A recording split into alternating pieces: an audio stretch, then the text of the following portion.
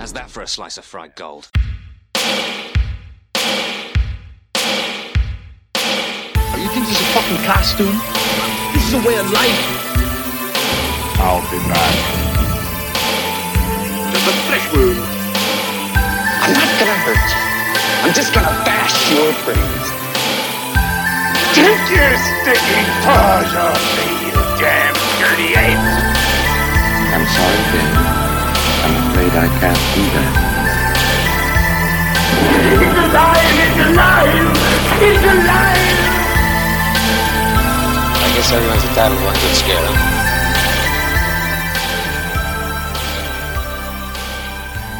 This is how you do it. Oh, you can't sing that on the air. We'll get sued. Oh, yeah. My Montel.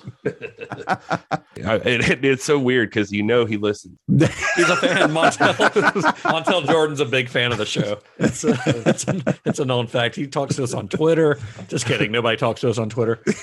That's also true. That's sad. I mean, I bet if we sent him a shirt, Yeah, you think so? He'd be like, how the fuck did you get my address?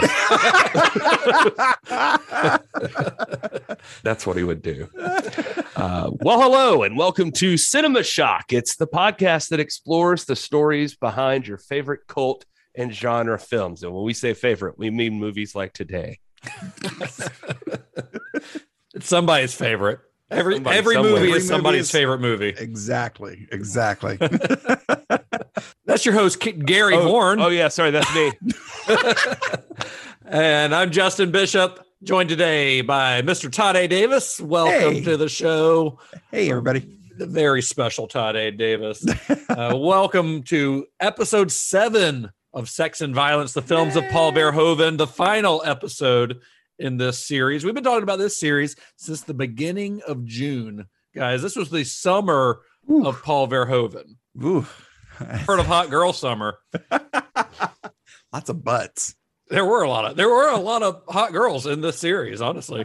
I was trying to think of a clever thing to say for Verhoeven, like Hot Paul Summer or Hot Verhoeven Summer, or like, what's he known for? And I was like, Hot Rape Summer. Oh, no. Can't say that. I mean, he is known for it. I don't know if it's hot, but I mean, there's no way around that. It's just uncomfortable rape summer. Comfortable rape summer. So what'd you do? So what'd you do during the summer? Wow. Todd's tickled by rape jokes, I guess. Inappropriate rape jokes. Are there any other kind? Oh, other than inappropriate ones? Jokes where you're like, wow, that was an appropriately timed rape joke, Todd. Hey guys, guess what? Did you guys know that this week, as of this recording 3 days ago, marked the 1-year anniversary of Cinema Shock? Hey, whoa, cool. really? Yeah, Nice. September 3rd. It's easy for me to remember because it's my wife's birthday. The first episode was released on September 3rd, 2020. A great year, 2020, wasn't it? Oh, yeah. And we'll always look back and remember. We were the light in the darkness, fellas. That's right. September 3rd, 2020. So we are officially, as Cinema Shock, we are 1 year old, Yay. which means Todd has been officially a co-host on this podcast for 1 year, minus a couple episodes where he forgot about us or whatever. But I think that means that we can officially upgrade Todd from special guest to actual co-host. It'd be Hey! He made it a year. And Welcome, Todd. And thank you so much. If I could just say, I think I lasted a lot longer than people probably thought I would. Wow. And You're not known for lasting very long. And I didn't make nearly as many inappropriate jokes.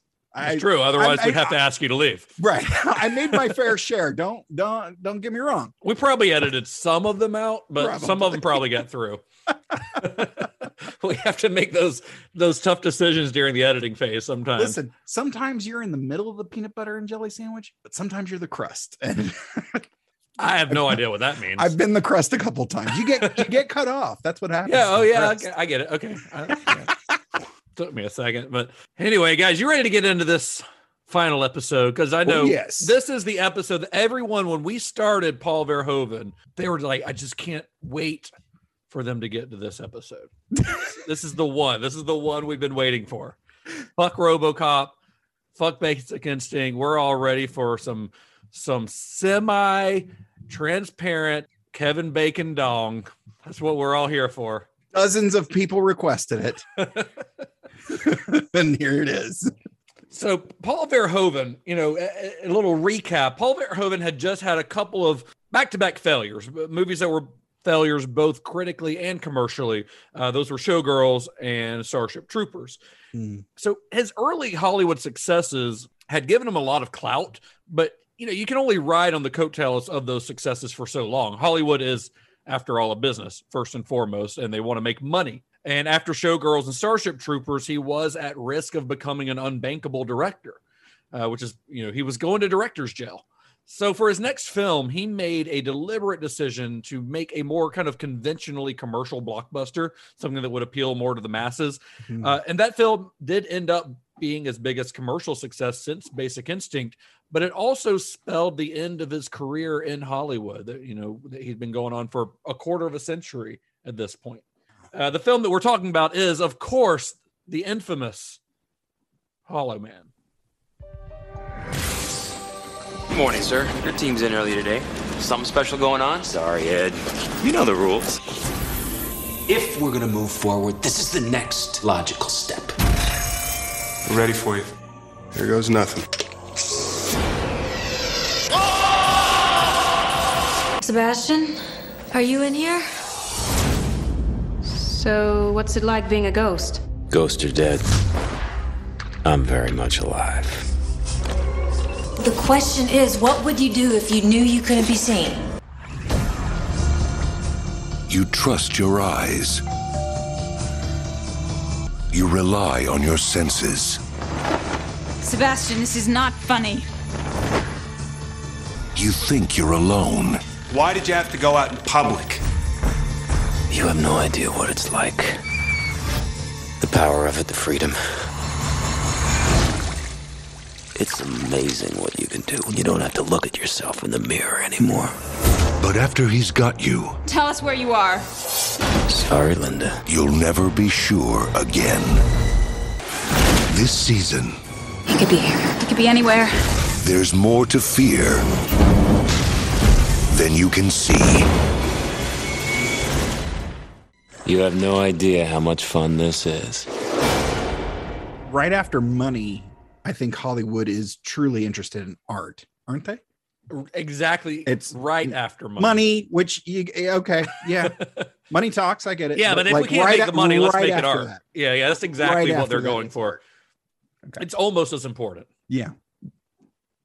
So in an interview around the time of Hollow Man's release, Paul Verhoeven had this to say. This is him kind of looking back on his, 25-year career in Hollywood. And this is what he had to say about making movies in Hollywood. I think you're part of a system. You have to acknowledge that it is not only art, like building a house where we cannot live. Skyscrapers look absolutely great from the outside, but what if there is no toilet or something like that? And for a $90 million movie, you need an audience. Now, I don't know what exactly he's saying about the toilet thing.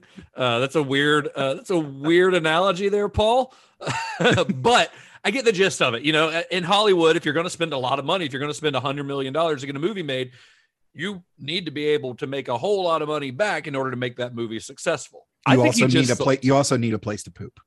I mean, you do. I think he just likes to shit on the actual film, is what he's saying. Sort of like Lil Nas or that Tony Hawk skateboard with his blood in the paint. It's just like there's a piece of Verhoeven in every movie that he makes. A little bit of shit, a little bit of jizz in every frame of film. Yeah. Or he's just saying that things can be dazzling all you want, but you have to. There's some other fundamentals to consider. It's got to be functional as a film, which means in Hollywood, it's got to make money. Otherwise, they just wasted millions of dollars. Yeah. And for Showgirls and Starship Troopers, he had spent a lot of money. Those were very expensive movies, but he hadn't made a whole lot of money back. And while both of those did end up being profitable in the long run, Hollywood has a pretty short attention span when it comes to what they see as successful. Like a movie is not considered successful in Hollywood unless it's got a strong opening weekend and strong legs. Well, These movies didn't make any money until months or years later. We talked at length about the special effects in Starship Troopers and how kind of groundbreaking they were. Like, did anything, because it made me think. I listened to the episode earlier today, and it made me think of George Lucas with ILM. I mean, I know this was not the same thing, but like, did anybody's career get kicked off because of Starship Troopers, like special effects wise or anything like that? Not that I know of. I mean, Phil Tippett did the lion's share of that, and he was already well established at that point. So I'm not sure. Now, it was kind of a pivot in his career. Well, the 90s in general were when they pivoted more to computer generated imagery. But I wouldn't say that it really like made or affected his career one way or the other, because Phil Tippett at that point was already a very well established part of the Hollywood community. Just the Tippett. So that's another shared idea. For a while, Verhoeven, at least in retrospect, seems to consider Hollow Man to be sort of a for-hire hack job. Like if you hear him talk about it now, but it does still fit neatly within his oeuvre. Like even if, and I don't think anyone would argue this, even if it does lack some of the satirical bite of his other films, it does still feel like a Paul Verhoeven movie at times. From the dialogue to certain shots. I mean, yeah, it's got his There's hands a rape. Yeah, there's a rape. Yeah. But I mean, it's got his hands all over it. Speaking of rape. Jeez. Sorry. That's going to get cut out. I'm special guest Todd A. Davis. Thank you. You've been demoted again. Just got really uncomfortable with his promotion. I'll collect my things and be on my way.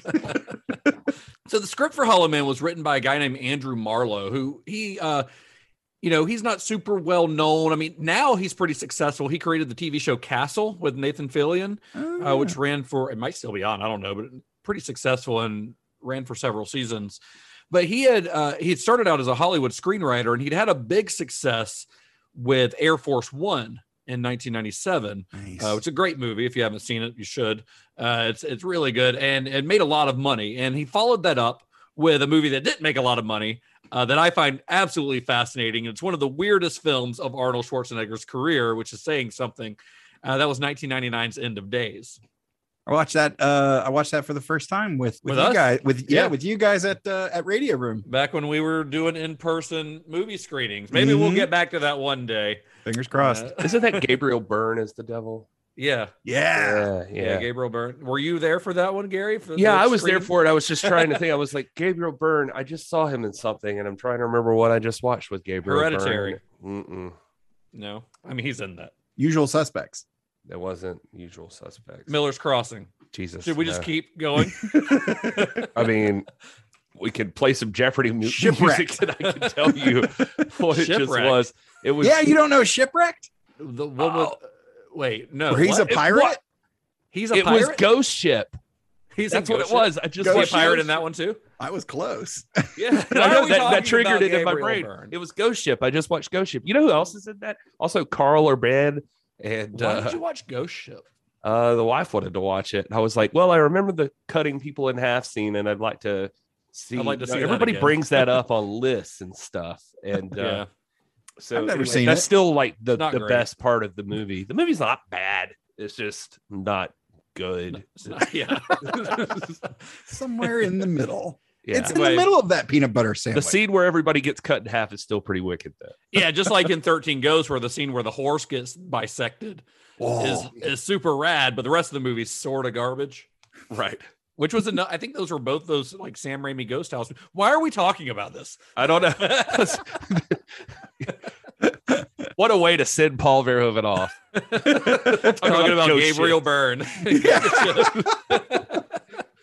Anyway, back to the script. There's not a lot to say about the script. That's the thing. Like, I wish I could tell you that there's a cool story about the development of the script, like we have with Joe Esterhaus or what's his name, Ed Neumeyer. Like, I wish there was a cool story about that. They had this script in them for years. I have no idea where this idea from Andrew Marlowe came from. He probably watched The Invisible Man or read H.G. Wells' The Invisible Man and thought he would update it for the new century, and change it just enough to where he didn't have to pay H.G. Wells' estate to adapt it. Because it's got a lot of similarities, but it's not an exact adaptation. It feels very like, oh, let's do a modern telling, and it feels very much that way.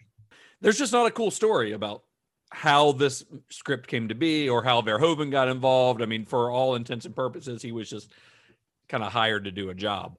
Because here's the thing, like after Showgirls, he did kind of get put in director's jail, or he kind of referred to it as director's work release. Like he was still allowed to work, but he could only really get offered sci-fi projects or things that were sci-fi adjacent. So Hollow Man kind of fit the bill. But it's work. Hey, it's work. And and it makes sense that like a guy like Verhoeven would be approached for a script like this. I mean, I could see reading this script and thinking like Paul Verhoeven would do a good job with it. Absolutely. Because he's like, well, I mean, not yet, but nowadays every other one of those sci-fi movies has been on point for the film itself. So actors who were considered for the main role of Dr. Sebastian Cain, who's the scientist who becomes invisible in this, actors included Robert Downey Jr., Guy Pearce, and Edward Norton. Downey Jr. was actually cast for a while, and something happened, scheduling didn't work out or something, but it was actually announced that he was going to star in it for a while. But Verhoeven did ultimately choose Kevin Bacon because the director felt that Bacon had this great ability to be both charming and diabolical. But also because of his willingness apparently to undergo pain. He's down for anything. I mean, like physical pain, or we like? Yeah, like just a very difficult shoot. Like he was willing to go through some very uncomfortable stuff. So the way Kevin Bacon to this day says this was like his most difficult shoot he's ever done. Oh, dude, watching the like behind the scenes on this on the Blu-ray, it's like he doesn't complain a lot on that. But those kind of packages that they put together as like a behind the scenes, but it's really just a promo for the film. There's no warts and all at all. It's all the good stuff. And Kevin Bacon, even on that, he's like, why did I do this? But the diary that he wrote about this, which I'll post a link to. He wrote a diary. It was, I think, originally an Entertainment Weekly or something, like a 2-part thing that he kept a diary through the whole shoot. And it's like, it sounded like he was going through hell. I mean, he is complaining the whole time about everything. It was rough, but we'll get into some details on that in a minute. Nice. But back when he was first being approached, Verhoeven and Bacon, they had a meeting, like a lunch meeting. This is March 1999. And Kevin Bacon's goal for this meeting was simple. He wanted the job, and he wanted to know what Verhoeven's vision for the character was. Verhoeven's agenda was a little bit different. He apparently spent about 5 minutes talking about the character and then spent the next 55 minutes talking about the suffering that the role would entail. And he wanted to know if Kevin Bacon could handle it. Verhoeven basically explained to Bacon, he's like, this shoot is going to be technically very arduous. It's going to be very uncomfortable. Because they're going to attempt special effects that have never been done before. But Kevin Bacon, who had, he'd braved the Whitewater Rapids on the River Wild, where he has to he's wearing like a wetsuit under it the whole time. He'd been suspended in zero gravity in Apollo 13. I don't know if you guys remember how they did those scenes in Apollo 13 where they took the airplane up and then dipped it to where they're actually floating in the air. Yeah. He's like, yeah, man, I've done some wild shit in my career already. I can handle this. He handled The Truth and A Few Good Men. Yeah. He got an arrow put through his neck in Friday the 13th. That's commitment. Fought giant worms for reals. He got a coin put through his head in X-Men First Class. Well, that had not happened yet. That had not happened yet. I was trying to go along with the thing. You could have. My next one would have been he whipped his dick out for Wild Things. Yeah, that had just happened. Yeah, so he'd done that at least. But so he said that basically, yeah, I can handle this, Paul. Come on, I've done worse than this. But he honestly did not know what he was getting into or what he was signing up for when he said that. And we'll get more into that in a minute. But you got to hand it to Verhoeven a little bit for at least putting it on Front Street. And it sounds like he's kind of done that with a couple different projects, at least like Showgirls and some other things of like, hey, just so you know, here's what you're signing up for. And Yeah. I feel like that might even be more than you would get on most Hollywood productions. Yeah, I mean, we talked about that a lot in Basic Instinct, where he was very open about, hey, this is what's happening. There's going to be a lot of nudity. You're going to do what I say. If you're not comfortable with that, you need to walk away. So he seems to be very upfront with his actors on what's expected of them. Yeah, it's a good way to go. Yeah, I mean, it's better than just springing it on them, you know? For sure. So nearly $50 million of the film's $95 million budget was reserved for special effects work. That's over half the budget on this is just for special effects, with about 2/3 of the effects being done by Sony Pictures Imageworks, and then the remainder being done by Tippett Studio, Phil Tippett's company. As usual with Verhoeven's films, the effects were state of the art.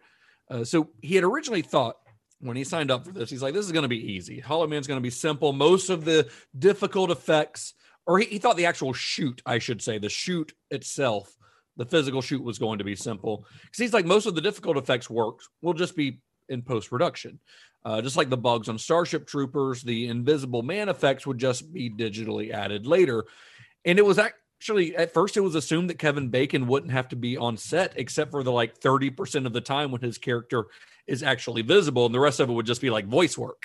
But Verhoeven soon realized that without Bacon on set to interact both physically and psychologically with the other actors, the scenes would kind of end up looking stiff and inorganic and unconvincing, and they just were not going to live up to Verhoeven's expectations. So the decision was made to have Kevin Bacon on the set at all times, even in scenes where his character would later be made to be invisible. Like, they still wanted him there.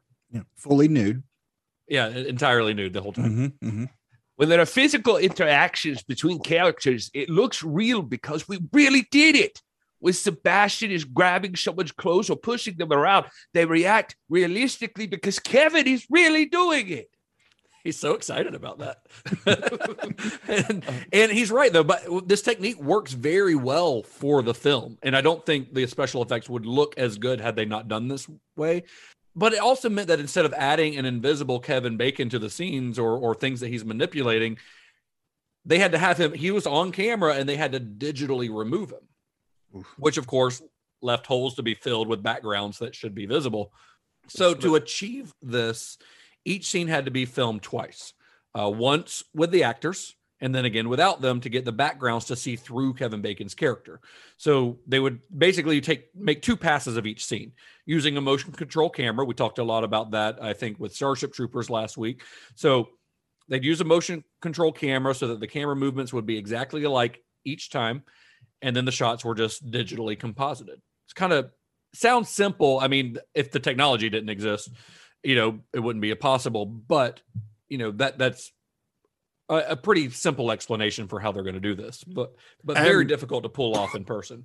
But the end product actually looks pretty good. It's pretty seamless. Fucking great. Yeah. It's outstanding. Oh, they nailed it. And Kevin Bacon, he actually says in like one of those interviews where he's just like, yeah, you read this role and you think I'm not going to have to do that much, really. And he's like, no, he's like, I think I've actually doubled less on this movie than any movie I've ever been on in my life. Yeah. So this is where we kind of get back to Verhoeven's comments to Bacon about how difficult the part was going to be. We're going to rewind back before shooting began, when they were in pre-production. Kevin Bacon, who lives in New York City, by the way, they're shooting this in Los Angeles. He had to fly from his home in New York to LA to be prepped for special effects. This is weeks before the shoot began. So in that diary that I mentioned that he kept during the filming of Hollow Man, he says that he received a fax memo that said 1999, fax memos were still a thing. Yeah. He said that he'd be needed for this is a quote, a full body casting, head casting, feet and arm casting, teeth casting, and then dinner with Paul. And then the next day's schedule, that's like on a Wednesday, right? Then on Thursday, the next day's schedule said that he was expected to be nude for a full body cyber scan. And he's like, what the fuck is that? What the fuck is a full body cyber scan? So what that is pretty much exactly what it sounds like. It required Kevin Bacon to stand perfectly still, completely nude, while every inch of his body is scanned into a computer by lasers. I mean, like, incredibly detailed, like down to the thickness of his fingernails, to how his mouth would look when he smiled. Like they've got him doing all these different poses and different facial features. Like they're scanning every possible movement of Kevin Bacon's body into a computer. Man, and then they used all this information to create a digital clone, basically a 3-dimensional model in the computer of the actor. Just called Kevin Bacon's consciousness will be transferred to it. Yeah, the Lawnmower Man style. Yeah, when he dies, like he'll go there.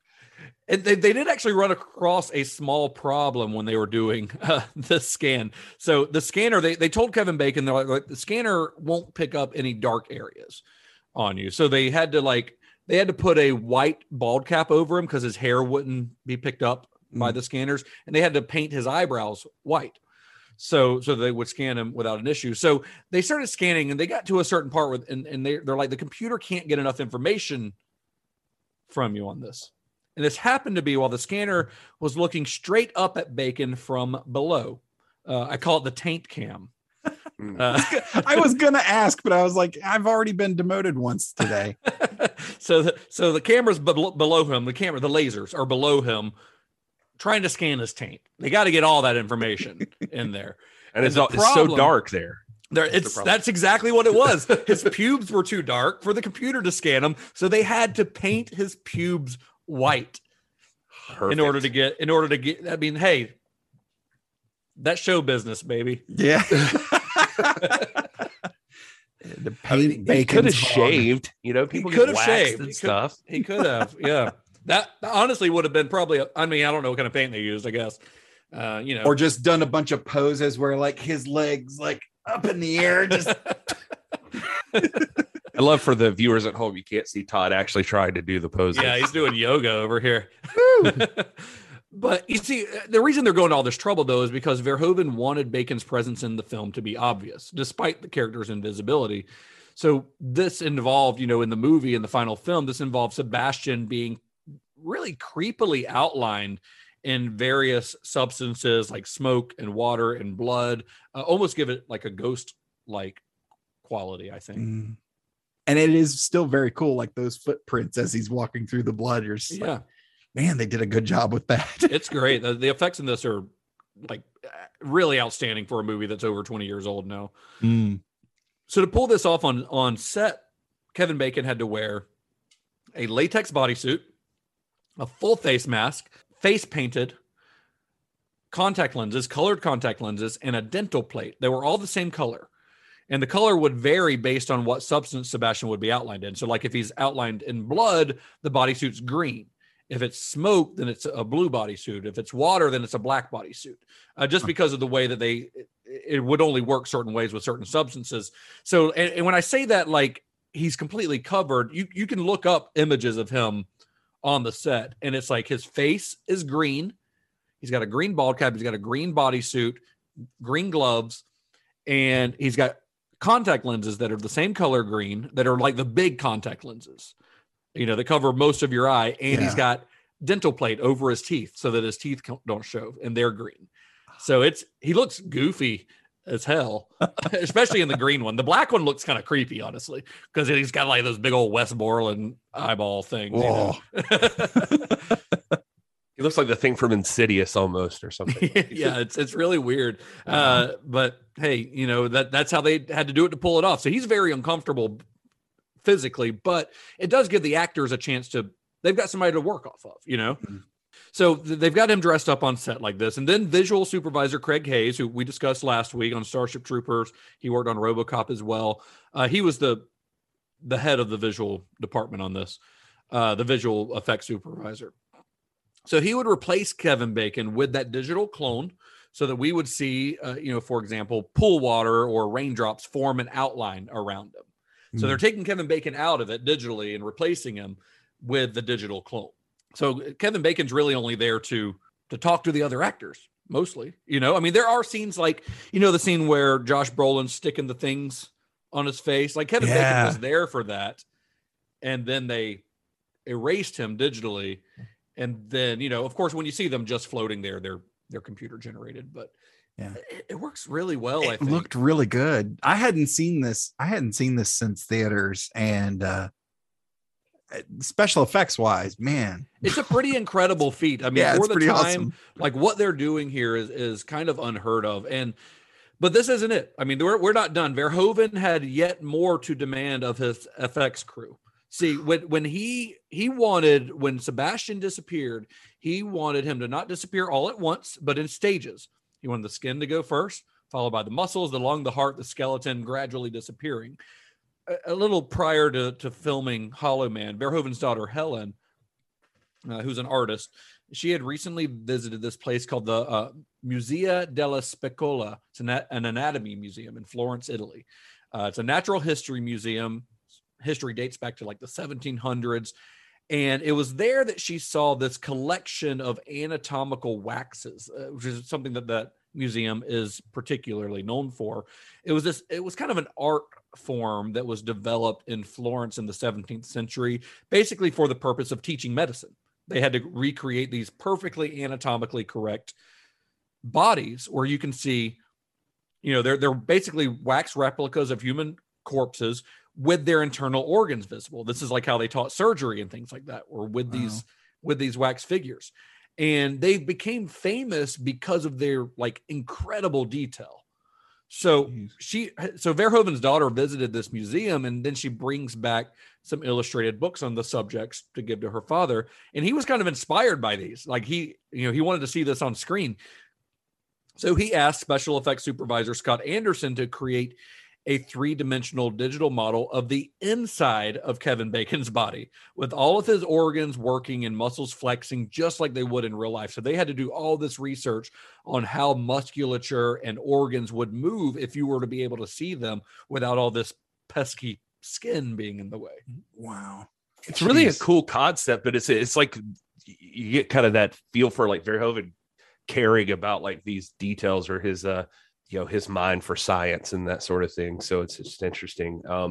I like the eyelid thing. Like I would have never thought of that. Would have never thought of that. That was so fascinating. Because I don't recall that ever being mentioned in, and I could be wrong, but I don't recall that ever being mentioned in another Invisible Man movie. Was there mention of something like that, like in the Claude Rains Invisible Man movie? I feel like I might have read that it was in the original book. In the book, okay. Yeah, but I don't know. Because I don't recall anything like that even in, granted, we don't see a lot from his point of view, but in the Lee Wanell Invisible Man from last year. But again, we're mostly with his victim in that, not with him. So who knows? Well, and I was going to say, even with Lee Wanell's version, he kind of covers it. They skip. Their science goes more towards the technology itself, right, like the suit that he's wearing, as opposed to covering it. So yeah, that makes sense. So that wouldn't be an issue because his eyelids still are visible underneath the suit. Yeah, right. So this digital model, it includes multiple layers of innards moving on top of each other. So to animate this is like 20 times more complex than most things that had been computer animated at this time, like say the dinosaurs in Jurassic Park, where only the outer surfaces were visible. They were having to animate the muscles, and underneath that the organs, and underneath that the skeleton, like everything, the blood vessels, like everything had to be animated on top of each other. And it's an insane amount of work to do that. So to pull it off, they actually had to develop special volume rendering software that used enormous amounts of computer memory. They had to essentially invent an entirely new technology to be able to hold all of this digital information to create this. Well, this is, and keep in mind, this is Windows 95 time. This is not right. This is not when we're all walking around with a supercomputer in our pocket. Right. So these guys are working on some shit Windows we couldn't even 2000, stand technically. Right now. Well, I was going to say, was Windows 2000 even out yet? I don't know. In 2000. But yeah, but not when the movie was out. Not when the movie made? was being made in 99. Yeah. It was on the cusp, though, yeah. You almost had that big breakthrough in science, but so when Verhoeven was asked why he was so insistent on having anatomically correct, fully functioning innards for the scene where Sebastian is phasing from visible to invisible, here's what he had to say. I feel that if I made it really realistic, they would have to accept invisibility. I thought if I made the transitions as good as possible and you could really see all of the veins that are there, then I could sell the bluff better. Yeah. So what do you, I mean, I like that. I like that thinking. He's like, if I make this realistic, like make the science feel like it could exist, then people are going to believe that a man can become invisible. Yeah. You know? And even if you're cynical of like, oh, it's digital. Well, these digital effects look great, but it's digital. I think they really sell it with everybody else in the room. Cause you've got, these characters are, first of all, their reactions, but also the dialogue. Like hey, they're monitoring vitals, and it's all the jargon that they've got in there is solid and holds up. And it looks super cool, man. That early scene where they're bringing the gorilla back, where they're phasing it back into visibility. Like it's intense for one thing, because they have the issue where the heart starts like pumping, and they think it's going to have a heart attack. And then the way it like looks when it gradually comes back is really impressive. The gorilla, by the way, that gorilla was a suit. When you can see the actual gorilla, it's a guy in a suit, animatronic suit. It's a pretty cool looking suit. Yeah. Very well done for something you barely see on screen, because he's invisible for most of the time. But what they had to do, so the scenes where you can see the infrared, the camera pans up to the infrared monitor and you see the gorilla on screen I think it's with Josh Brolin's character. The way that they had to do that, because this is not a real gorilla, so it has no body heat. It's a guy inside of a suit, and the suit is not warm enough. So they had to like blow it down with hair dryers and stuff, like set it in front of heaters and blow it down with hair dryers to get the heat on the outside of the suit right before shooting. Oh, wow. That's how they pulled that off. I figured they would have just faked a real gorilla, so that's weird. Yeah. Yeah. No. Yeah. It's or like had a real gorilla for that part. I don't think they probably wanted to put Josh Brolin in a cage with a real gorilla. Oh yeah, that part. I forgot about that part. I was just thinking like when it's sitting in the cage, just in general. Yeah. No. He has to interact with it. I saw they got called on the dog stuff. Like they had to show not animal control, but they had to prove that Kevin Bacon didn't really slam a dog into a they had to show it. So they had like behind the scenes footage or something where like Kevin Bacon takes the dog out and hands it to a vet and like takes a dummy back and starts slamming it around. By the way, my household, wife was not a fan. No, I did not remember that scene, and we didn't look it up ahead of time, and I got the big Gary, what? It's pretty shocking. It really is. Yeah. I mean, you never see the dog though. Yeah, you never actually see the dog, but it's just like it's kind of fucked up. It's very fucked up, but I mean, he's an insane person at this point, and so it makes sense for him to be doing something kind of fucked up. Yeah. If I was being really nitpicky, going back to the effects, I mean, there was a couple of times where I thought like, I wonder if they could have done some of this practical. I think it was mainly when Kevin Bacon was going under, that like the skeleton and stuff. Like I thought like, oh man, I wonder if you could have like.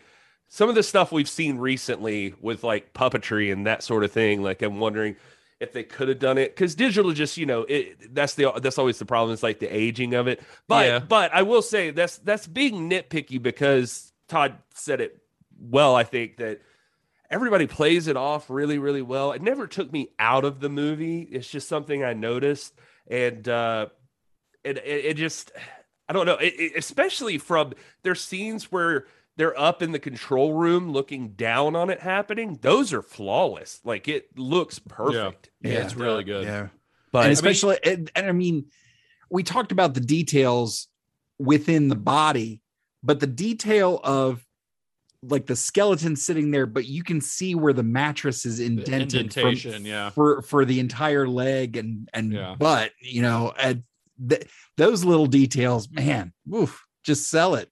And it does sound like this was a pretty difficult shoot, especially for Kevin Bacon, who was miserable, it seems, most days on set. I mean, he's in this very uncomfortable suit, or in scenes where he's wearing the mask, where they pour the rubber stuff over his face. He described it as being really stinky. Like he describes walking into the makeup trailer, and he walks in, he's like, oh God, what does that smell? And it turns out to be the mask that he was going to have to wear every day for the next several weeks. This like horrible smell of this latex. So he had to wear that. And he can't breathe out of it.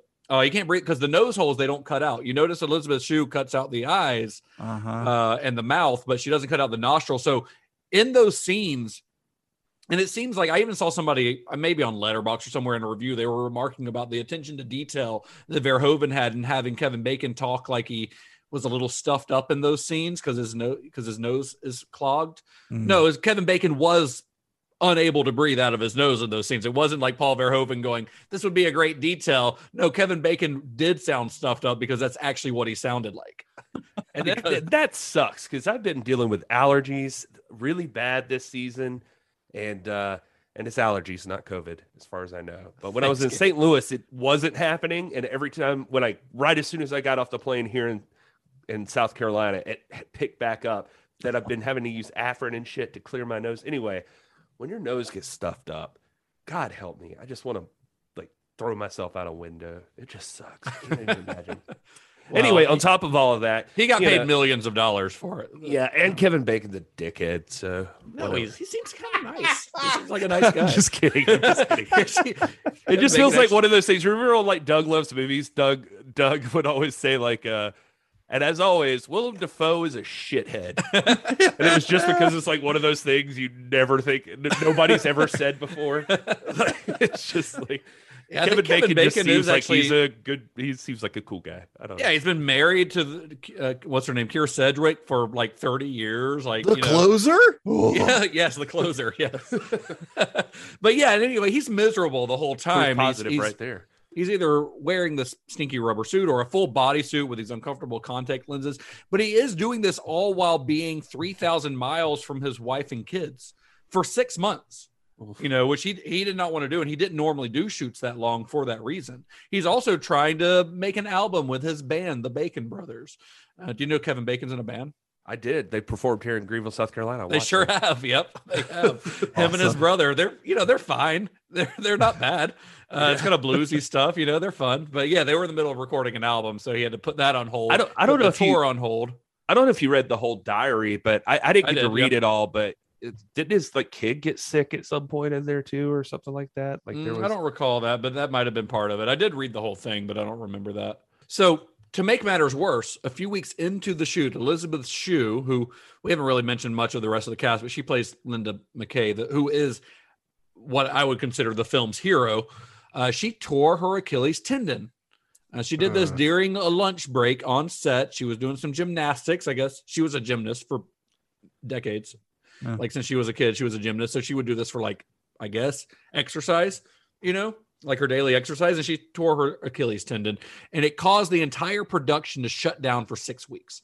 So now what was supposed to be a 6-month shoot, where Kevin Bacon's having to be away from his wife for 6 months, has now turned into an 8-month shoot. Yeah, it's because they had to shut down for almost 2 full months. Damn. But they got it done. They made the movie. They finished it. They finished all the special effects and everything. And then when the film was released at the end of the summer of the year 2000, it received almost entirely negative reviews from critics.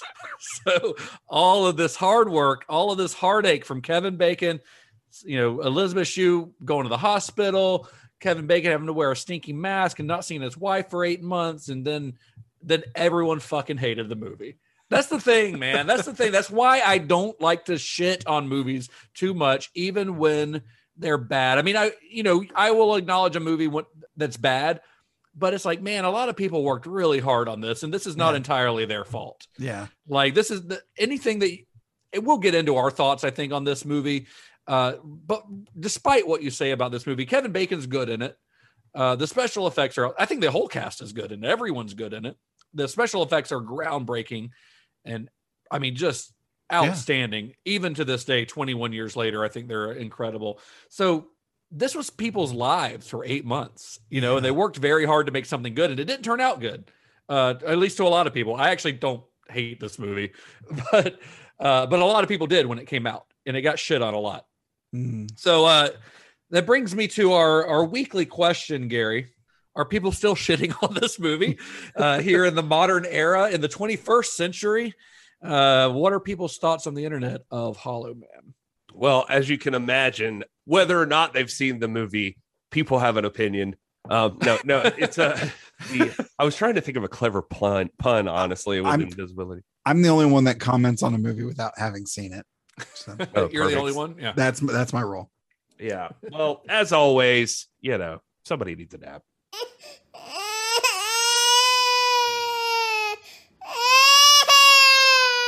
Let's see. Here's Shauna. She says the only thing this film had to offer were a few special effects. Beyond that, it's one of the most unethical and tasteless pieces of crap I've ever seen. Take it from somebody who thought Apocalypse Now was great. Me, incidentally. All this film does is glorify violence, rape, and poor taste. It's awful. I see a lot of movies with violence, but none done so tastelessly and casually as to outright offend me. I might add that everything else about the movie was just terrible as well. I'm saying this film is so bad, I will never watch another Kevin Bacon or Paul Verhoeven movie again. Jeez. Why did she bring up Apocalypse Now? Like, take it from me as someone who likes Apocalypse Now, but my opinion matters more. Everyone fucking likes Apocalypse Now. Like that does not make you special or better at watching movies because you like Apocalypse Now. It's literally considered one of the greatest movies ever made. She's just trying to establish, like, I've seen some shit, man. I've seen good movies. I know what a good movie is. This is from a person named Cujo, but it's like Cujoe. It's like Cujo. Clever. I like it. This waste of film is a totally hacked piece of junk with glossy special effects and boobs. That's it. Hard to believe that Paul Verhoeven has made a film worse than Showgirls and smears our faces into 2 hours of it. What could have been an interesting film turns into a 2-hour game of hide and seek with the occasional boob. Not even worth $1. 10-day rental at Videoland. Oh my God, this movie was horrid. 2 hours of poor acting, a lame story, and boobs, and more boobs. Avoid this over-budgeted poop art at all costs. Not even that many boobs in this. It's really not. This is pretty calm on the boob scale for a Verhoeven movie. You get Kim Dickens' boob when he unbuttons her sweater, and of course the neighbor, and that's really it. That's really the only boobs. Yeah. There's Murphy who says, "Oh, Murphy, yeah, maybe that's clever." Paul Verhoeven never fails to make me wonder how bad movies can be. First Total Recall, then RoboCop. Out of order, Murphy. And now this? Get a fucking hobby, Paul. That's what Zero Pussy does to a motherfucker. That seems unnecessarily personal. Jarrett says, what a screenplay. Frank, over the intercom, this is God. You are disturbing the natural order of things and will be severely punished for all eternity. God has spoken. Sebastian, how many times do I have to tell you, Frank? You're not God. I am. Matt, can I ask you a question? Linda, is it about who's going to be on top? Oh, and let's add in the bad Tarantino bit with the superhero sex joke. Agony. Just overrun with the 2000 era ensemble of sassy characters who you don't give a shit if they live or die, where the most engaging character is the rapist mad scientist. Who is responsible? Scriptwriter Andrew Marlowe is. That man who brought us Air Force One and End of Days, and then off into writing endless episodes of Castle. Okay, the movie kind of almost had me back when they pour the prosthetic face and you get the creepiest looking thing in the world, but then everyone is smiles and sunshine to it. Oh yeah, and 90s shit music abounds. And that finale from the burning bacon alive to the explosion of the lab elevator shaft, one of the worst. Olivia says this is horny white man garbage. Yeah. Maddie is my last one here. She says, Maddie just says the plot is lackluster, but mainly this movie is so bad because it's incredibly sexist and rapey. Worse still, it romanticizes rape, which is unacceptable. The 1 star is reserved solely for the visual effects team who did a really fabulous job and deserve better than this writing. How she thinks it's romanticizing rape in any way whatsoever. I thought the same thing. That's why I added it in here. J. Matthew Lucas says, man, what an absolute wet shit of a movie for Paul Verhoeven's American career to go out on. I mean, the one thing people liked about this film when it came out, the special effects, looked terrible today.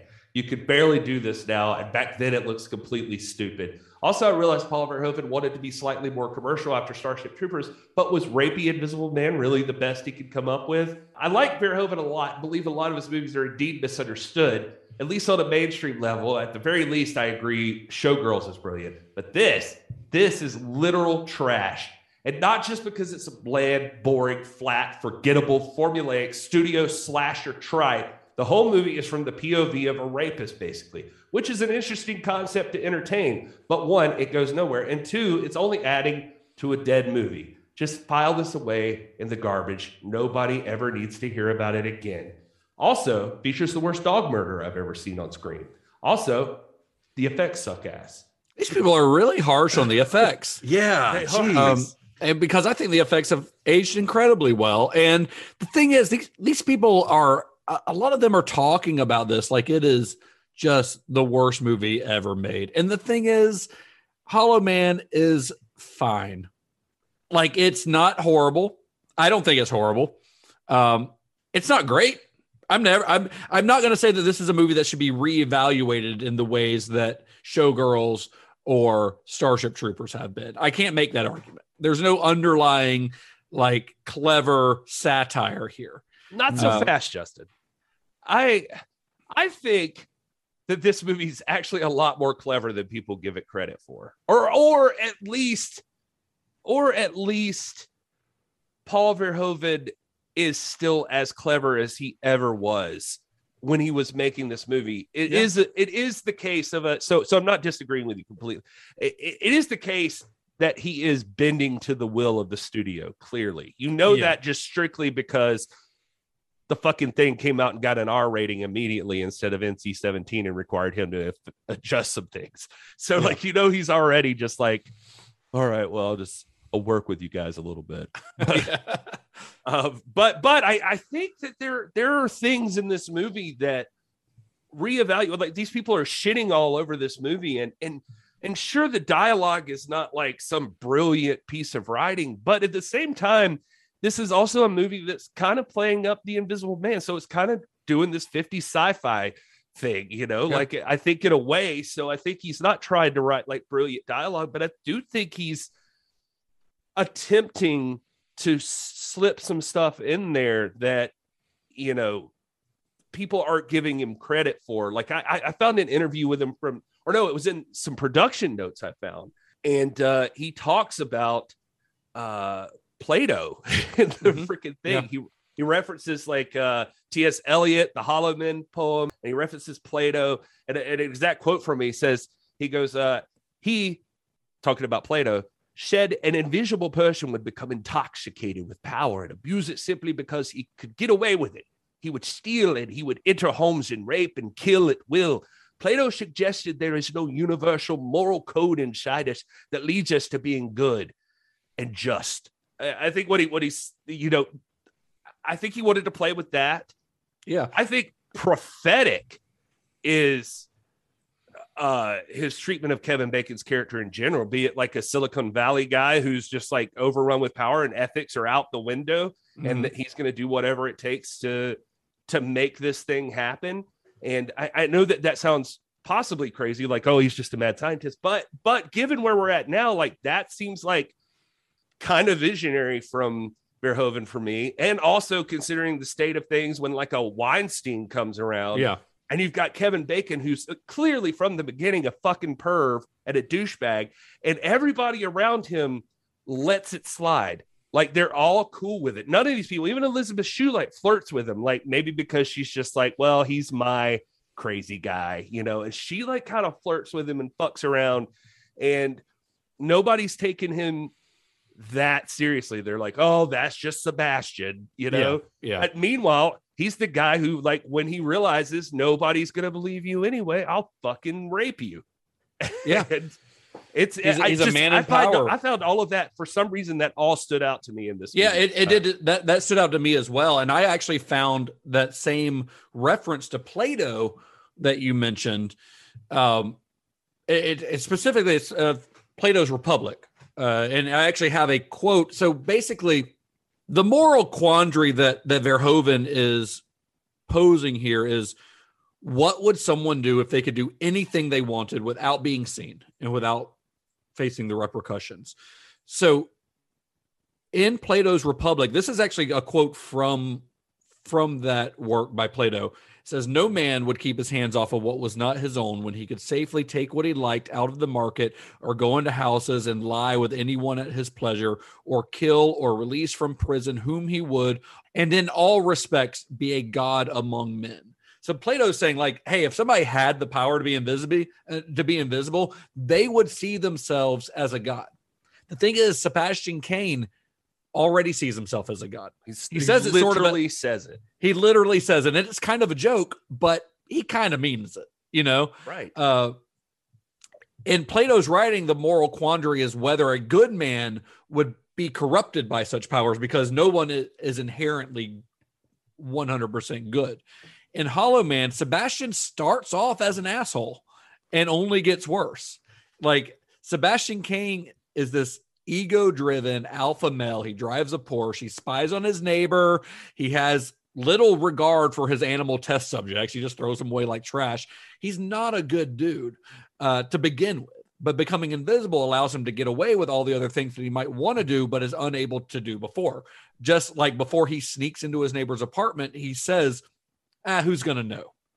You know, like he's not a good dude. No. And it feels that way all around the movie. Like, I don't think it's a mistake that he had, like, literally the only person. I mean, I guess you could kind of give it to Josh Brolin, but the main person with a moral compass is like the zoologist or whatever. Like, it's her. Like, she's the only person who seems to have like some kind of ethics about her.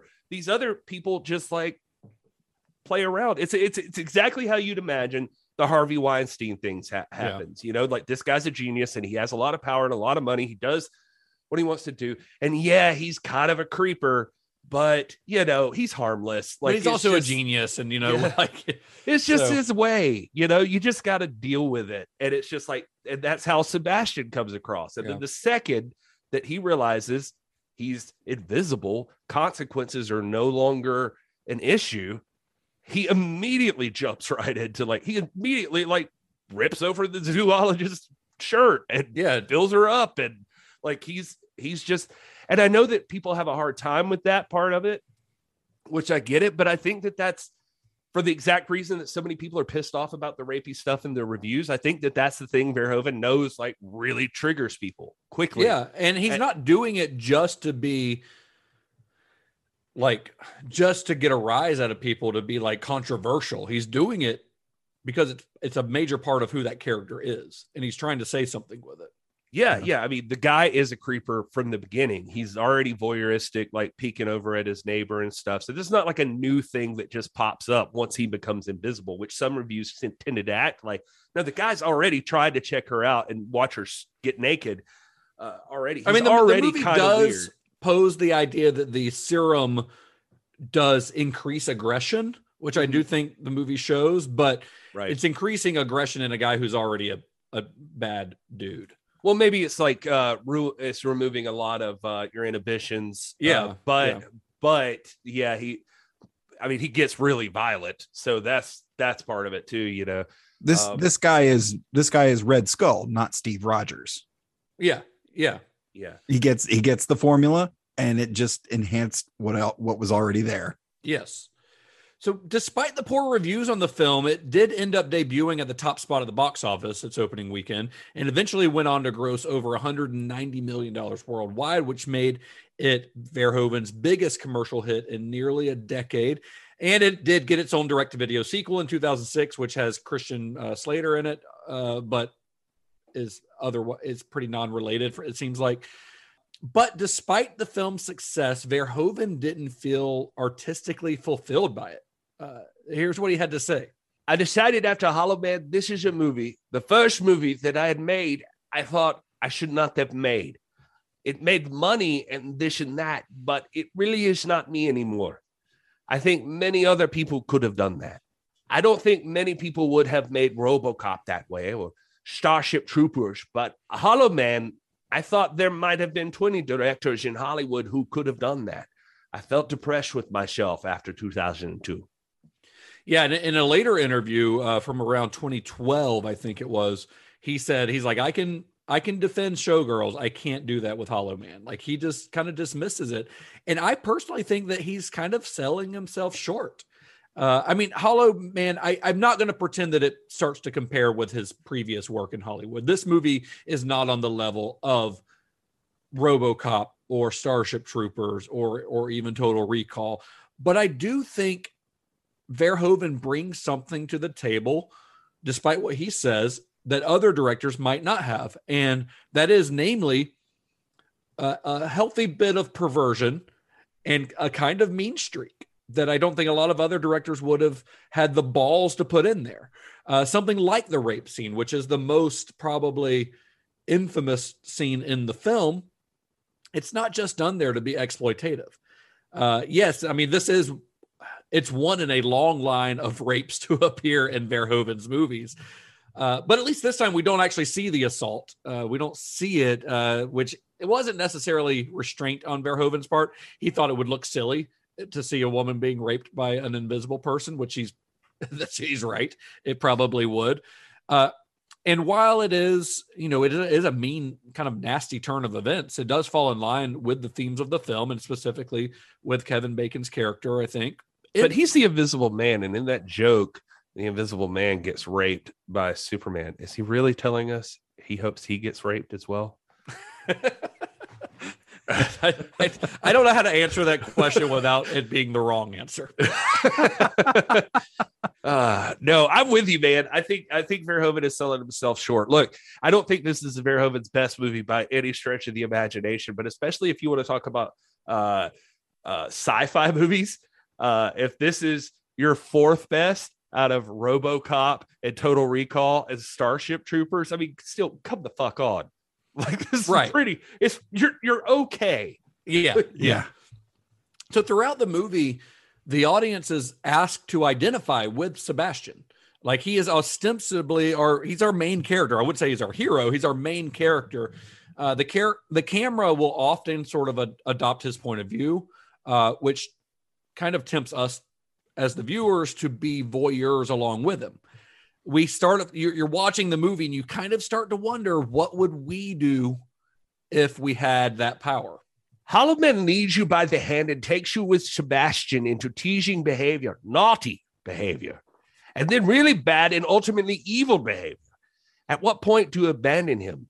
I'm thinking when he rapes the woman, that would probably be the moment that people decide, this is not my type of hero, though I must say that a lot of viewers follow him further than you would expect. Yeah. And that rape scene was shot a couple different ways. In one version, we see the terrified woman screaming as she's being raped, but test audiences found the scene to be too painful to watch and felt that it alienated them too soon from Sebastian's character.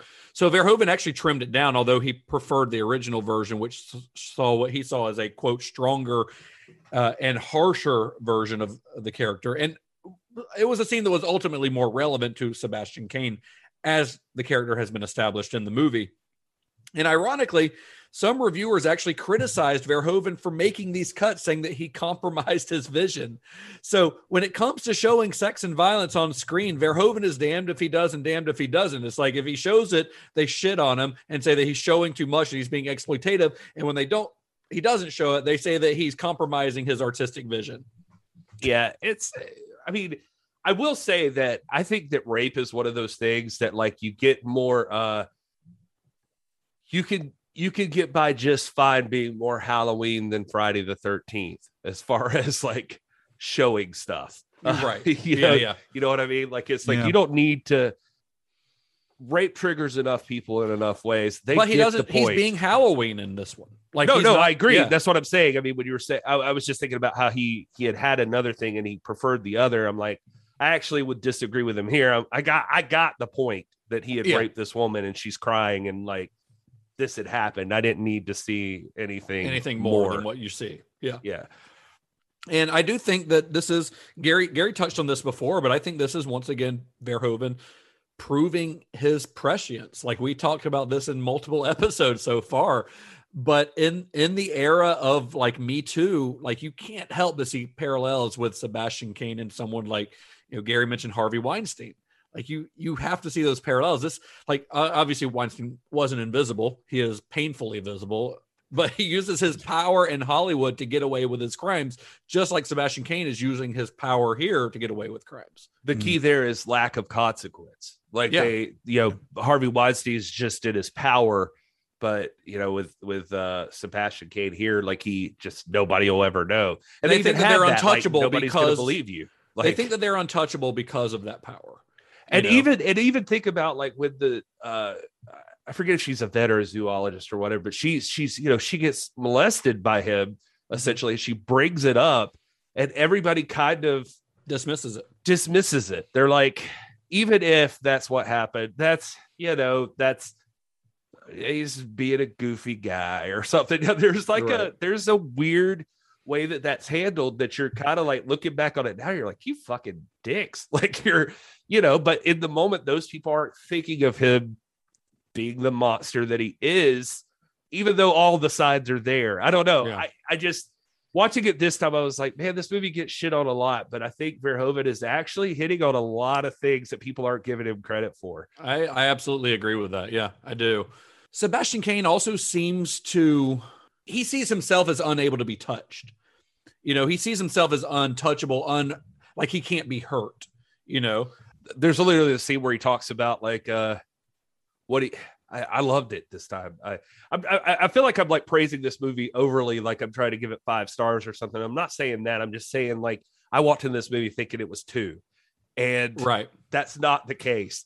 And there's even the scene where he was like looking at himself in the mirror, or he was like, where are you? And he's like, I'm looking at myself in the mirror and realizing you can't see myself or something. And it's just like, you get that, like, what if you don't have to look at yourself in the mirror anymore? Yeah. What are you going to do? So before we wrap it up, do you guys have any further viewing suggestions on this one? Any films that you would pair with Hollow Man? I think I would maybe pair this with, because I like the book, League of Extraordinary Gentlemen. And you get to see kind of an updated version of those characters in addition to the Invisible Man, which the Invisible Man in that is kind of similar to this one, and especially if you've read the book, where they find the Invisible Man is in a girls' school where there's been a bunch of immaculate conceptions. Oh. Yeah. So, so it's kind of interesting to see like this character here in the 2000s versus that character in, Victorian London. I think that would make a fun double feature. Yeah, except for that movie's really bad. The movie's really bad. I like the book. That's what I mean. Like, I like the book, but man, I don't know. I mean, I would just I would have to go with the Invisible Man, like the new one. Yeah, the new one, Lee Wanell. Yeah, which also deals with some deeper issues, mostly with like domestic abuse and that sort of stuff. It's a great movie. I mean, that would be not my number one pick. It's the obvious pick, I think, but it is it's pretty dope. It is outstanding. It's really good. It is outstanding. I mean, you could always, of course, watch the original Claude Rains Invisible Man, or the Invisible Man Returns, or the Invisible Agent, or any of those other ones, or you could just watch Abbott and Costello meet the Invisible Man and watch the best one of all. Nice. But that was really uncomfortable when he rapes Abbott. And while Costello watches, it's really odd. It's very disturbing. It's fun. It's not as good as their first. What was their first one? Where they meet Frankenstein, I think, is the first one. That one's like the best, but because that's got Frankenstein and the Wolfman and Dracula. Mm-hmm. It's tough because this movie at its core is one of those it is a standard mad scientist movie, and he's trying to update it. And his fatal flaw here is probably that he just didn't lean into it because that's not dissimilar to what he did with like Basic Instinct, was him updating the film noir, and Showgirls was him updating the Busby Berkeley musical, and even Starship Troopers is, granted the thing he references most is Triumph of the Will, but still, he is referencing old movies in all of his movies, honestly. Oh yeah, I saw him mention in a couple of interviews, just like with Basic Instinct, he had mentioned like was it Vertigo, I think, or something, and and in this one he had mentioned Rear Window by Hitchcock. Yeah, he's a big Hitchcock guy. Yeah, he should be. I think he mentioned De Palma, Body Double, and he just like he liked Body Double. Oh really? He liked the stalker aspect of it. Yeah, that movie's great. Yeah, and by the way, this movie does. I mean, it gives you a little sneak peek into what it would be like if you let Verhoeven loose on a horror movie, and it's not totally bad. Like he had like the last act of the movie is a slasher. The last act is absolutely a slasher movie. The last half an hour of this movie is a straight up slasher movie, and it's a pretty good one. You know, it's a pretty good slasher movie. I mean, the movie loses some steam in the middle. I think it's really, the first act is really good. Everything where they're working out the formula, and you see the gorilla, and where he first becomes invisible. It loses a little steam when he gets the rubber mask, I think. But it is a creepy mask. It is a creepy mask. For what it's worth. It is. And then I think it ramps back up in the last act when it does turn into a slasher movie. And it's got a big Hollywood finale with explosions and all the things that are required of that. But I don't know. It's kind of fun. Like, I think this movie, just like Gary said, it's by no means Verhoeven's best. It is probably the worst that we've talked about. Although I would probably watch this over Flesh and Blood. I'd rewatch this over that. I was literally going to say the same thing. At the end of the day, I would go with this. Yeah. This is low on the list, but he's still really good. Now, one thing this kind of feels like to me and I felt this watching it, especially the stuff where the body transformation, like, the where you can see the muscles and all that, it feels a little bit like Cronenberg light. It feels like something Cronenberg could do, but Cronenberg would probably do it a little bit better. Because it made me think of Seth Brundle in The Fly. The way that he, after his transformation, becomes a literal monster. That's what we should have mentioned. We could have mentioned that one. Well, I mean, I am mentioning it right now. Okay. The biggest difference is we're still recording. Seth Brundle starts off as a good dude, and then becomes a bad dude. Although he doesn't ever really become consciously bad. He's sort of a tragic monster, but Kevin Bacon starts off as an asshole and just becomes a bigger asshole. Not Kevin Bacon himself. He seems genuinely nice. Sebastian Cain, I should say. Yeah. I don't want to shit on the good reputation of Kevin Bacon. That's the thing with those reviews. Like, some of them acted like it was the syrup that just drove him crazy, or I don't know. Like, they really establish up top that he's not a great dude. He's a very overconfident man. He's a dick.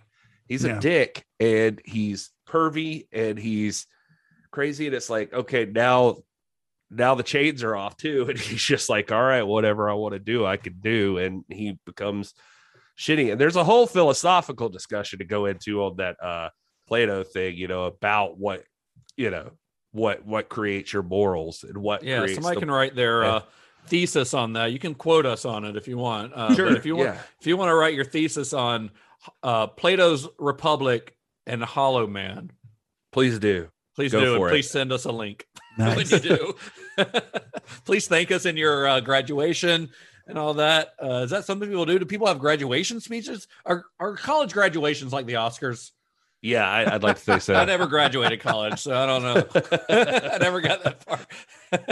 At the end of the day, all I'm saying is stop acting like Hollow Man is the worst fucking movie you've ever seen, because it most certainly is not. It's not even that bad. It's not even a bad movie. Yeah, I wouldn't even say it's a bad movie. I wouldn't call it a bad movie. It's a pretty decent movie. And it's just like Paul Verhoeven is solid. Like, he is good in everything he's done that I've seen. So, I mean, props to him too. It's kind of sad that he's one of those guys that's gonna, I don't know. I feel like he left at least American cinema feeling kind of dejected and like he didn't succeed.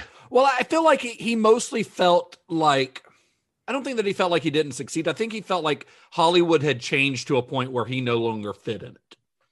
Where Hollywood had gotten so politically correct and so like focused on the business aspect of it over the artistic aspect of it, that a guy like him, who has a very specific vision of what he wants his movies to be, and what sometimes, which includes some problematic and controversial content, that he no longer had a place in Hollywood. I think that's really what he felt like. Because after this movie, I mean, it would be another 6 years until he stepped behind the camera again. So, because after his experience on Hollow Man, he retreated back to the Netherlands. It was there that he reteamed with the Soldier of Orange. Remember the war movie he made back in like the 70s? The guy who wrote that, his name was Gerard Soderman. They reteamed together on a project that they had actually discussed way back when they were making Soldier of Orange. This was an idea that originated back then, and they decided to revisit it. And the resulting film was called Black Book, and it was a major critical success. And I actually watched it this week, and I had never seen it before. I'd never seen any of his post-Hollow Man stuff. I watched Black Book this week, and it is outstanding. It's outstanding, and it's also very fitting it feels much more like a Hollywood movie, ironically, than a lot of his stuff, like in production value, but it's still got some pretty controversial stuff in it. It's about a Jewish woman who joins the resistance and goes undercover basically to try to seduce an SS officer and actually falls in love with him, which you can see how that could be considered an issue. Immediately a problem. Yeah, but it's a great movie, a really great movie, and I would highly recommend watching it.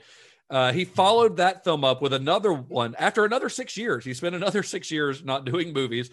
The next movie he made was Tricked, which was a sort of user-generated film experiment. It sounds really weird. I have not seen it, and I don't quite understand how they did it. It's only about 55 minutes long, but apparently people could vote on and choose plot points, and Verhoeven made a version of the movie based on that, and then other people made another version on it. It sounds very strange. I don't quite understand it. Holy crap, that sounds really familiar. Like people could vote on stuff.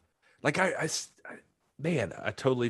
don't think I ever connected the dots, but that does sound really familiar to me. Yeah, I don't know a whole lot about it. Critical reviews were okay on that one, but then in 2016 he released his next full-length theatrical film. That was Elle, which went on to be nominated for several awards across the world, including Isabelle Huppert, who plays the lead. She got nominated for an Oscar. But of course, because this is Verhoeven, this was, again, not without its fair share of controversy. It is a rape-centric movie. Rape-centric seems like a weird term, but I don't know how else to say it. Yeah. And I am very glad that Verhoeven is now working on projects that keep him artistically fulfilled. You know, I kind of miss his presence in Hollywood, but I'm glad that he's getting to do stuff that is speaking to him as an artist, because, you know, I really don't think the Hollywood of the 20th century, or the 21st century rather, really has a room for a guy like Verhoeven, this now 80-year-old perverted, controversial figure who will just do what he thinks needs to be shown, even if he knows that people are gonna find it problematic, you know. And it's not like I'm not praising problematic behavior, but I'm saying he has an artistic vision that he wants to get across, and if that doesn't fit in the Hollywood mold, fuck it, I'm gonna go somewhere else and make it. So what you're saying is very interesting to me, because I just I don't know how let's see, how do I put this? I would say, Justin, that you might be the most woke among us. And it's not that any of us are like I'm saying we're like, you know, racist or homophobes or anything like that. Like I'm not trying to put that across, but just curious about, like, sometimes I make like tasteless jokes every once in a while and that sort of thing. But looking at a guy like Verhoeven, like, do you think, like, if he came around now, like, he'd be just like destroyed? Like, it feels like to me, just based on the reviews for this movie, that people immediately, like, I read a few, but that was just the tip of the iceberg on the reviews in like Letterboxd, where people are like, he's praising rape or he's okay with rape. And I'm like, fuck, man, that is not what the guy's talking about. Like, yeah, no, I think that if he were to come around and make movies now, then he would absolutely be destroyed by people on the internet who just want a reason to be outraged, because that sort of conversation doesn't leave any room for nuance. And you have to understand what the artist's intention is. He is not romanticizing rape like that one reviewer said. Right. It is very clear that Sebastian Cain is a bad dude and he is committing a bad crime when he does that. There's nothing romanticized about it. It's not like happy music plays on the score afterwards, right, or it's like triumphant hero music. It's that, no, this guy just fucking took advantage. Yeah. It is proving how bad he has gotten. You know, like that. It's not there it's not trivial. It's not there just to get a rise out of people. It's not making a joke or making light of it. It's proving that this bad guy, just how bad he now is.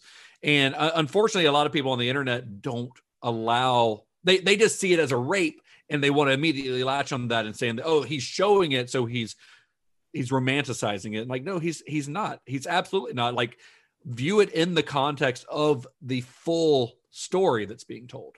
Yeah, I think with because I dealt with a similar issue in stand-up comedy of getting asked by newer comedians the age-old question, what can't you talk about on stage? And my answer is always, it's not what can't you talk about on stage, it's what can't you talk about on stage. Meaning, if you don't have the skill to pull off that particular bit and you haven't worked it, you haven't tested it out at open mics and refined it and honed it, it's not going to work. I don't care how good your stage presence is, it's not going to work.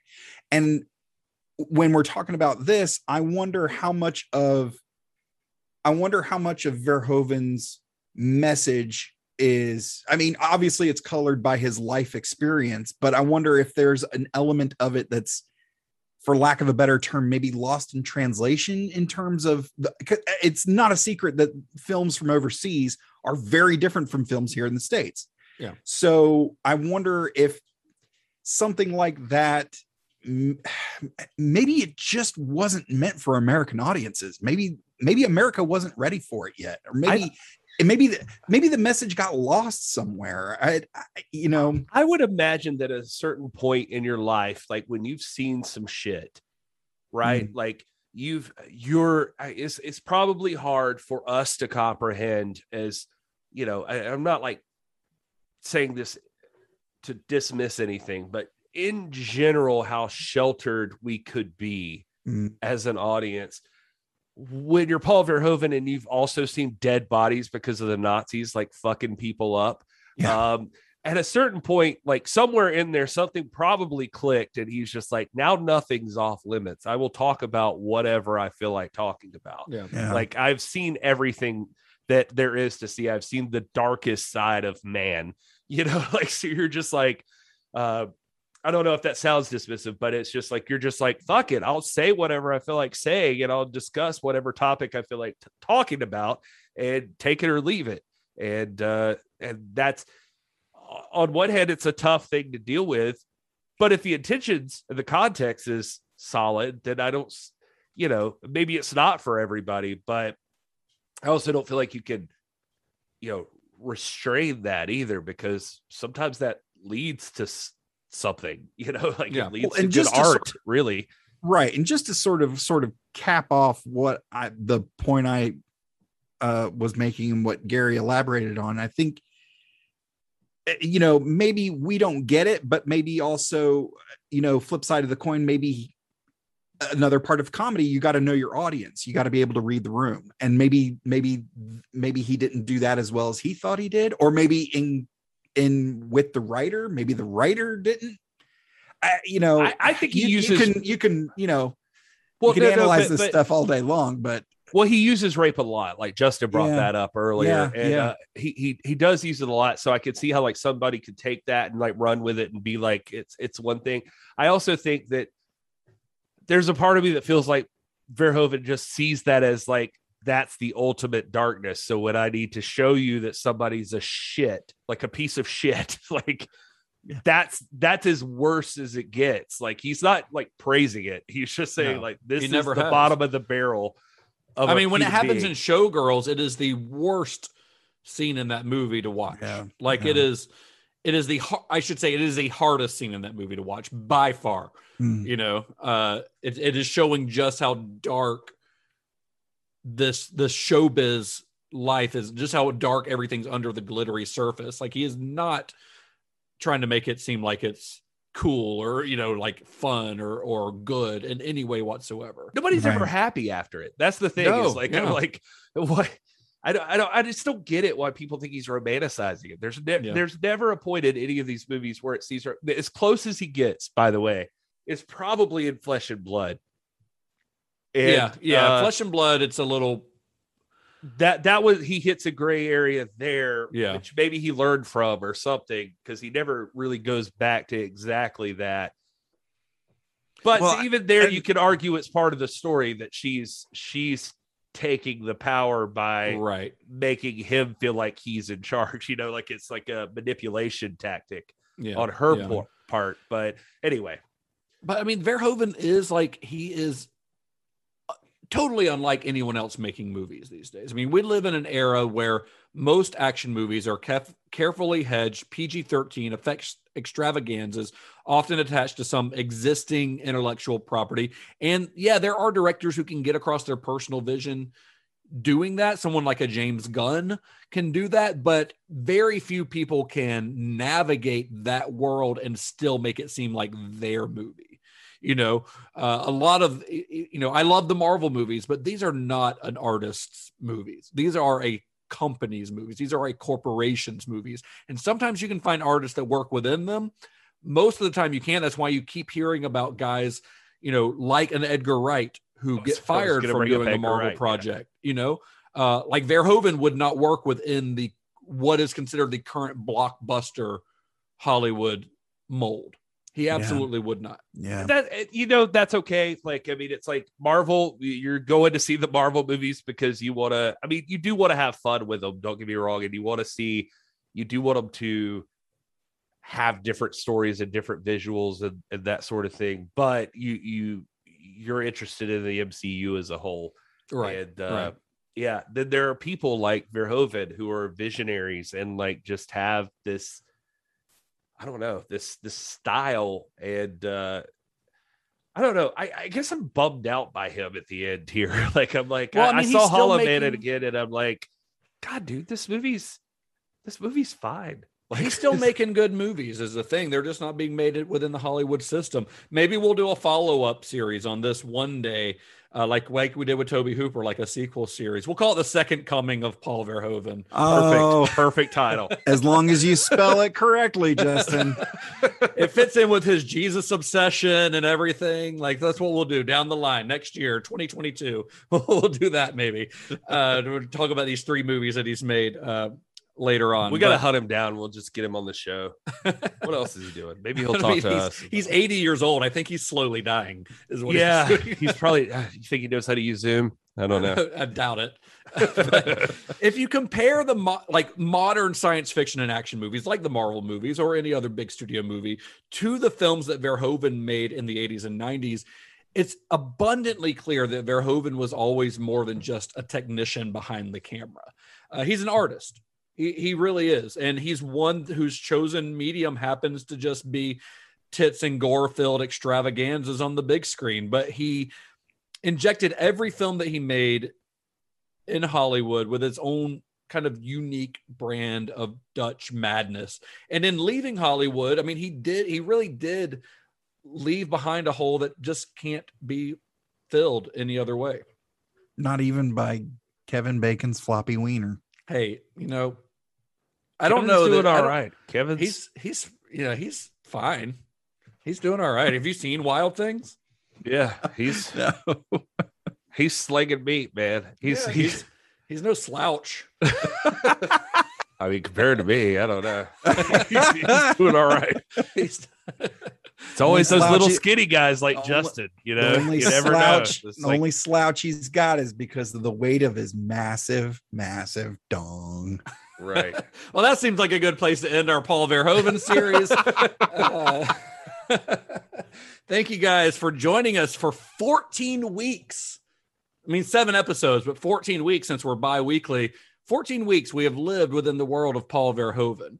I hope our listeners are enjoying these like deep dives into directors' filmographies, because I think it's fascinating. I think it's really fun to see the progression of a director's work, especially directors like Verhoeven, who we consider to be like real artists, and are doing really cool stuff. And just to see the way that these themes resonate from one film to another, you can only do that if you're watching them back to back to back, like we're doing. So I think it's really unique and really fun. I agree. I think this is, I mean, as a fellow film, an amateur film nerd, I will say, like, it's been a lot of fun to see like some of these directors and their process, and like just the filmmakers in general. Just like with Verhoeven, for instance, I'm getting really defensive of him at the end here, just because I'm like, man, I love like every movie this guy's made. You did that with Toby Hooper too. No, yeah, maybe I got there the way with Toby. Yeah. Well, you start to appreciate him, like, yeah, you hear the story and you hear the struggles and you hear from their point of view. Yeah, even when the movies don't land, you know what they were going for, and you also know that there are factors that even as the director are beyond their control. Yeah. And so even with Toby, where I'm like, not every movie is my favorite movie. It's just like, I appreciate Toby and I know what he was trying to do. Yeah. And it sucks. It sucks when, I don't know, because it is easy to sit there and criticize people and filmmaking. And like you said, Justin, early on, like where you want to kind of even take it easy a little bit on these people because of like even Holloman, like how much they went through to make this fucking movie. Yeah. And it's just, I don't know. Anyway, Verhoeven, I know you're listening. I love you. We're fans. We are fans. And we will revisit his later films one day down the line, but not yet. This is the end of this series for now. We wanted to talk about specifically his like 25-year period working in Hollywood. So that's what we covered. But next week or next episode, let's get into somebody who's a little more milquetoast, like just bland and nothing going on, just like the standard, preferably cis white males, hetero, if we can do it. Unfortunately, Gary.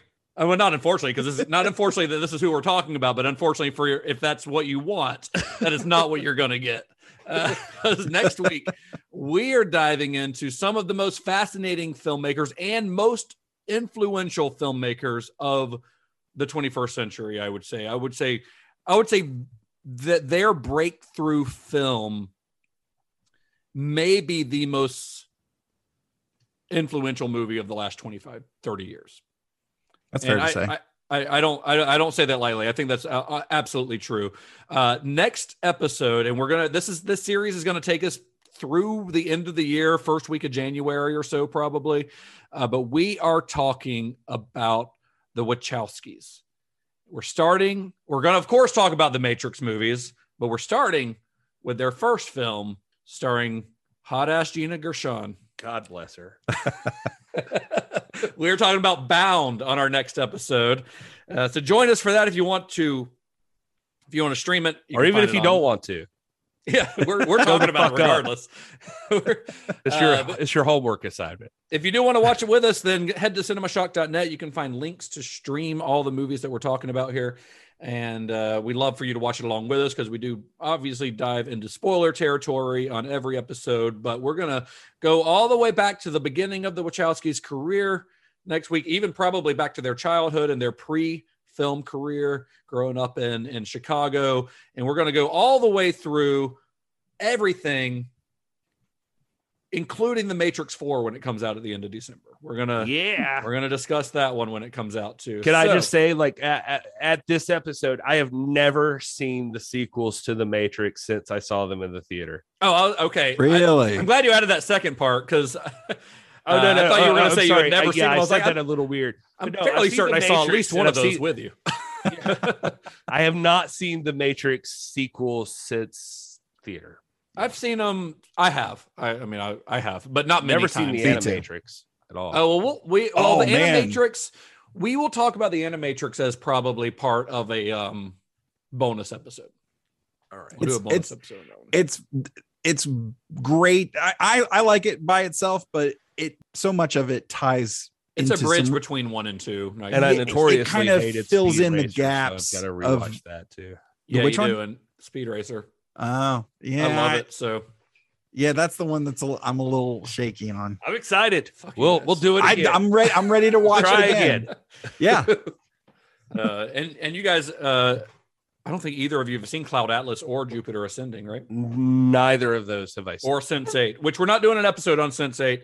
I'll go ahead and say that, but I do think it's an integral part of their story. So we will discuss it on one of the other episodes. So just to let people know. So we're about to just like Wachowski all over you.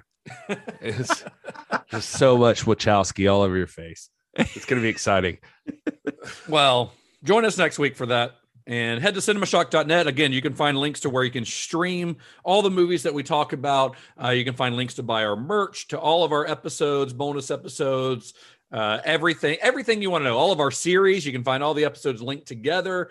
So, if you've got a friend who's a fan of Paul Verhoeven, go to cinemashock.net. You can send them the entire Paul Verhoeven series on a webpage so that they can just, access those episodes conveniently. Justin, you've been working magic. Yeah, man. It's a good website. We have a good website. Where can you be found on the internet, fellas? Go ahead, Gary.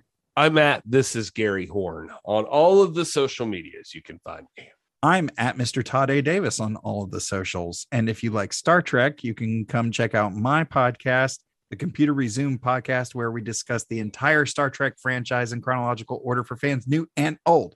And you can also hit that up at Computer Resume on all the socials. And also watch Gary's or listen to Gary's wrestling bullshit on This Is Pro Wrestling at TIPW show. Or just go to the NWA's official YouTube channel. You'll see his ass all over that thing. Yeah, I'm all over the partying with Ric Flair this weekend. Billy Corgan. Yeah, I'm an assistant producer. I've got film cred. I could start an IMDb. Yeah, you should. You absolutely should. And I am Justin_Bishop. I do not have any film cred, but other than this podcast, I do have opinions. And in the 2021, isn't that what really matters? That's very matters. White guys with beards and opinions. That's what matters. That's actually, we're changing the name of the podcast. You can find us at cinema_shock on Twitter and Instagram. I've kind of slacked on the Instagram this week because I've been overwhelmed with other stuff, but usually it's pretty cool. Yeah, you do good work. We gotta organize that a little bit. Yeah. But you need help. Yeah, we're also on Facebook. Need help, but it would be good of us to help you more. Okay, thank you. And you can also find us on Facebook and on Discord. You can find that link on our website too. Join us there. Until next week, may the wings of liberty never lose a feather. And be excellent to each other. God has spoken, and Johnny has the keys. Hate it. That's so dumb. It's not. It's getting. We've been doing this this for one. a year. This one was bad for quotes, man. Like I was scrolling through the quotes, and I was like, oh, none of these are gonna work. That catchphrase is a year old. I know. Yeah, that's his. He owns it now.